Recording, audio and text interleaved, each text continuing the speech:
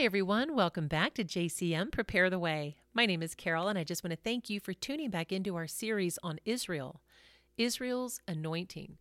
And we only have a couple of episodes left. So I just want to take a moment and thank you all for tuning in and for the feedback we've gotten from many of you.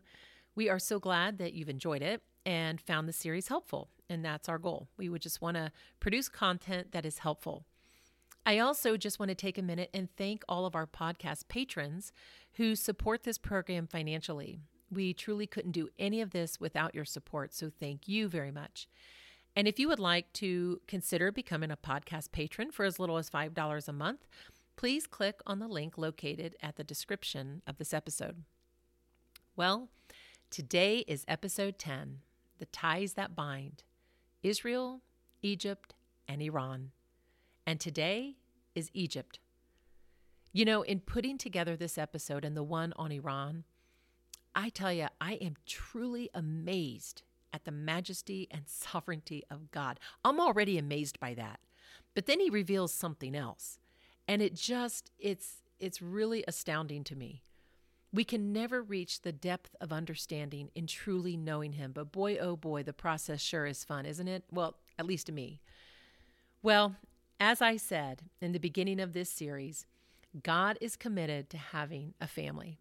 And since his ways are not our ways, nor his thoughts our thoughts, the way that he went about it confounds many of us to this day. Beginning with Abraham, he widened the reach of his family tree through the orchestration of cross-cultural marriages, and in doing so, produced an enormous family that populates the whole Middle East. He then used those members of his family in those nations to see to it that his promised seed, his covenant, was protected and preserved. And two of the nations that he used in particular was Egypt and Iran. Today we'll be talking about Egypt, how God used them, and then at the end of the episode, their prophetic future. And in the next episode, we'll talk about Iran the same way. Now, when it comes to Egypt, it became not only a land of testing for God's people, but also the womb from which he would birth the nation of Israel. The first time Egypt is mentioned in the Bible is after Abraham responds to his encounter with God in Genesis 12. God had just made Abraham a promise that included descendants, land, and making him into a great nation. But he would have to move to Canaan to receive it. Well, no sooner does Abraham arrive with his family to Canaan that a famine hit the land. And so to deal with this crisis, God sent them all to Egypt. Now, we don't know how long they lived there, only that God used his time there to not only preserve their lives, but he did so by having them live in Pharaoh's house, of all places. And then, when it was time to leave, they left with more than they came with, namely a bondservant for Sarah named Hagar, the woman through whom Abraham's lineage would begin, which made Egypt the first nation brought into God's promise to Abraham. The next time we hear about Egypt is in a story involving Isaac's son, Jacob's sons. Jacob's sons, he had 12 of them. One in particular was named Joseph. And Joseph was being sold by his brothers into slavery, eventually ending up in Egypt. And this story is found in Genesis 37. You might already know the story. Joseph was a dreamer, and he was having a lot of dreams, but that his dreams were that one day his brothers would kneel at his feet and honor him. Well, he told his brothers about his dreams. They became jealous and plotted to kill him.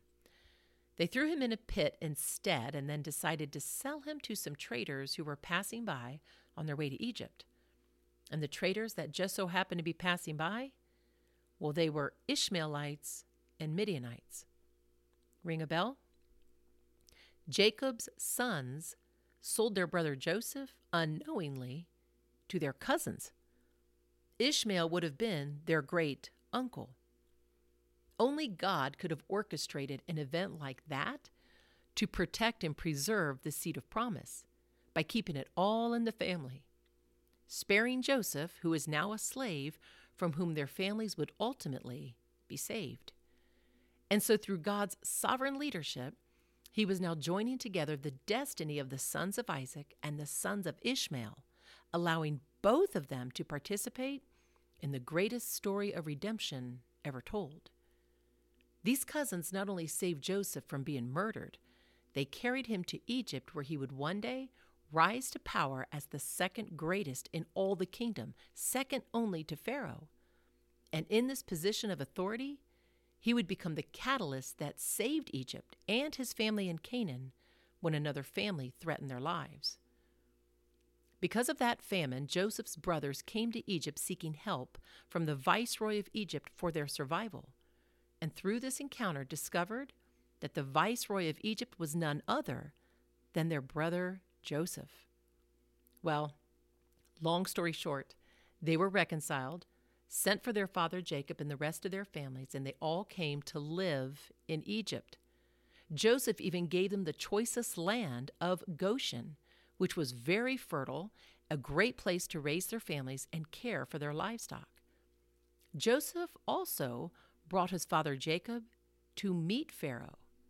And someone like me who likes to ponder a lot of different things in Scripture, I read that and then I wonder to myself, wow, in that conversation, did Jacob share with Pharaoh that his grandfather Abraham at one point once visited and lived in this very palace during a different time of famine? It's just kind of fun to think about. I'm not sure, but in that exchange, in that conversation, it says in the Bible that Jacob blessed Pharaoh. And so now you have the patriarch of the patriarchal covenant, Jacob, whose name changed to Israel, now living in Egypt like Abraham once did, establishing God's purposes over that land for future generations. Egypt is now positioned to provide for and preserve the ancestors of our Messiah. And not only that, release the nation of Israel into her destiny. For Egypt would become the womb that would birth a nation that would bring forth Jesus Christ. And God used Ishmaelites, Midianites, and Egyptians to carry and bring Israel into this destiny. And he's not done with them yet. Next to Israel, Egypt is the most mentioned nation in the whole Bible. While Israel is referred to as my people by God throughout Scripture, it's interesting to note that Egypt is the only other nation in the Bible to be addressed the same way. In Isaiah 19:25, blessed be Egypt, my people. Well, when Joseph and Pharaoh died, another Pharaoh rose to power who felt threatened by the children of Israel because of how much they had grown as a people group. So he made them slaves. He afflicted them in order to prevent them from multiplying anymore. But that didn't work.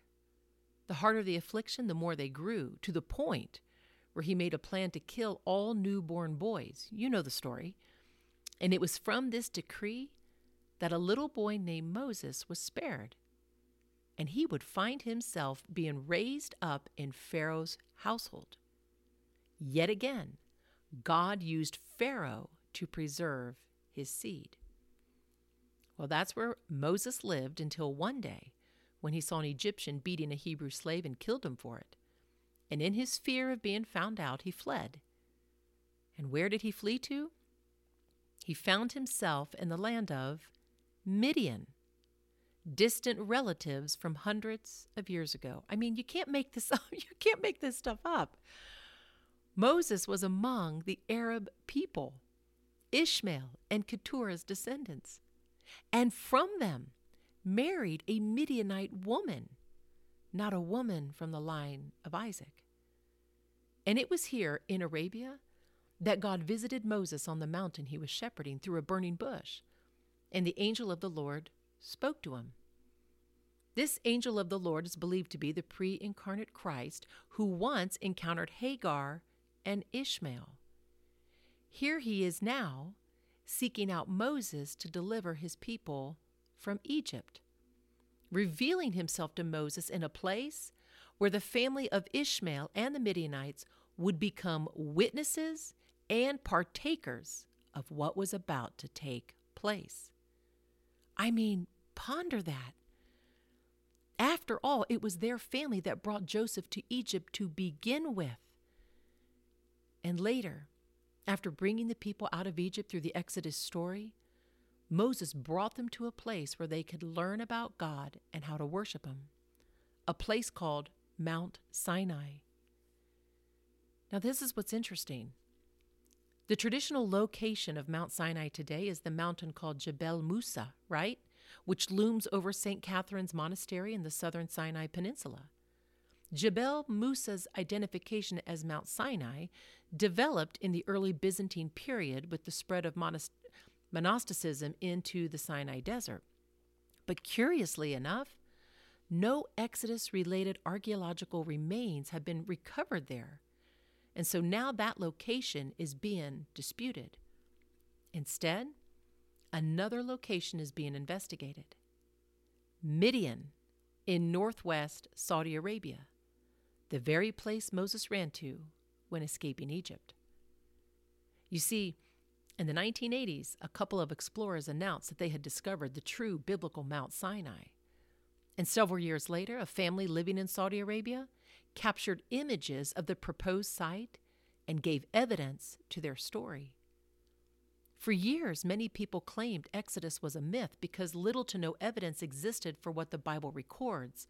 However, at this particular site in Midian, in Saudi Arabia, it's a different story. The mountain of God, Mount Sinai, also referred to as Mount Horeb in the Bible, sits in contrast to the tradition archaeologically empty Sinai of Jebel Musa in the Sinai Peninsula. In the Jabal el-Lawz mountain range of Saudi Arabia sits extraordinary evidence to the Exodus story. The uniquely blackened mountain peak that is locally called Jabal Makla, the burned mountain. There is also what is believed to be Elijah's cave from 1 Kings 19:8 when he fled from Jezebel and he went as far as Horeb and dwelt in a cave there.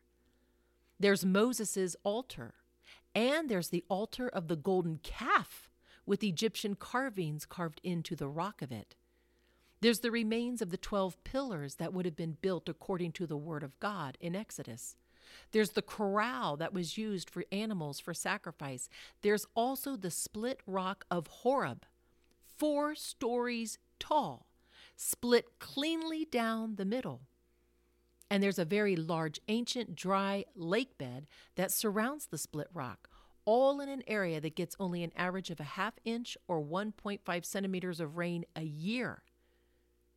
When the Hebrews and the mixed multitudes came out of Egypt, friends, there was an estimated 1.5 to 2 million people in total. They also came with their cattle and livestock, which all needed water. So you can imagine the amount of water that had to come forth from the split rock in order to supply this great demand. And now one can easily see, today if you see the split rock in person, it is highly eroded and flaked from a great water pressure. There's also a high plateau on Sinai, giving evidence to Exodus 24, where the elders met on the mountain. Not to mention the path leading from the Red Sea to Midian, going through Elim, the place with 12 springs and 70 palms, all still there. I encourage you to look it up. Jabal al-Lawz, L-A-W-Z. It's remarkable. And it's been sitting there, hidden in plain sight, as a witness to the Arab people, the descendants of Ishmael, for over 3,300 years. Perfectly preserved all this time, only to be revealed today. God knows how to draw people to the truth, doesn't He? You see, the close of this age is drawing nearer, and the God of this age continues to blind people to the truth. Evil is waxing worse and worse, and the faith of many is in flux, isn't it? Even belief in the Bible's authenticity is waning, and people are searching elsewhere for a spiritual connection in an attempt to save themselves. What a time to lift the lid on one of the greatest stories ever told, proving the God of the Bible true and opening the eyes of faith to Abraham's descendants once again. And not just them, but the rest of the world.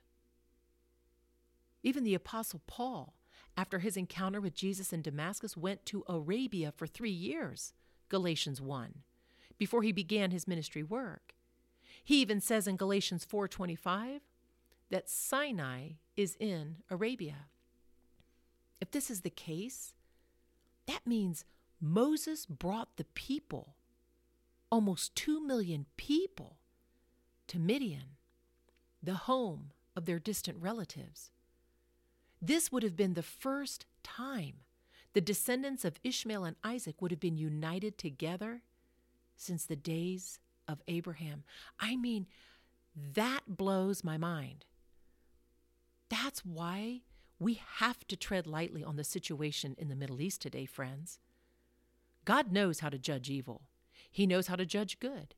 He knows who's corrupt. He knows who's righteous. He knows where every person in his family lives and what their circumstances are. He knows how to deal with the nations. He knows how to save souls, and he knows how to unite people back together. Because what is impossible with man is possible with God. And guess what? Egypt, this is another thing. Egypt was used as a servant of God to serve Abraham's descendants, just as Noah's curse said it would. When Noah gave the curse to Ham, it was that he would be a servant to Shem. And where did Ham's descendants settle? Egypt. And Egypt did exactly that. Served Abraham and his children, Shem's descendants, even up to the advent of our Messiah. When Herod had called for the annihilation of every male child in Bethlehem under 2 years old to protect his son, God appeared to Joseph in a dream, Matthew 2:13-15, and instructed him to go to Egypt. God's word is true, and he watches over his word to perform it, even words spoken in the days of Noah. Since the days of the Old Testament prophets, many of the prophecies about Egypt have been fulfilled. The glory of the pharaohs is long gone, and Egypt is not as powerful as it was in antiquity. As the prophets had foretold, Egypt became a home of rebellion and internal conflicts. God said that Egypt would be smitten, but he also promised that she would be healed. Isaiah chapter 19 gives us a glimpse into that healing. Read Isaiah chapter 19. Judgment will come to Egypt, but so will mercy and blessing. In verse 23-25 of that chapter it says, "In that day there will be a highway from Egypt to Assyria, and the Assyrian will come into Egypt, and the Egyptian into Assyria, and the Egyptians will serve with the Assyrians. In that day Israel will be one of three with Egypt and Assyria, a blessing in the midst of the land, whom the Lord of hosts shall bless, saying, Blessed is Egypt, my people, and Assyria, the work of my hands, and Israel, my inheritance." God reveals his plan to align Egypt with Israel and Assyria, and what's truly astounding about these verses is that titles once reserved exclusively for God's chosen people of Israel are also granted to Egypt and Assyria. And if you look at the map of the region in Isaiah's day, you'll notice that the empire of Assyria spread over a vast area.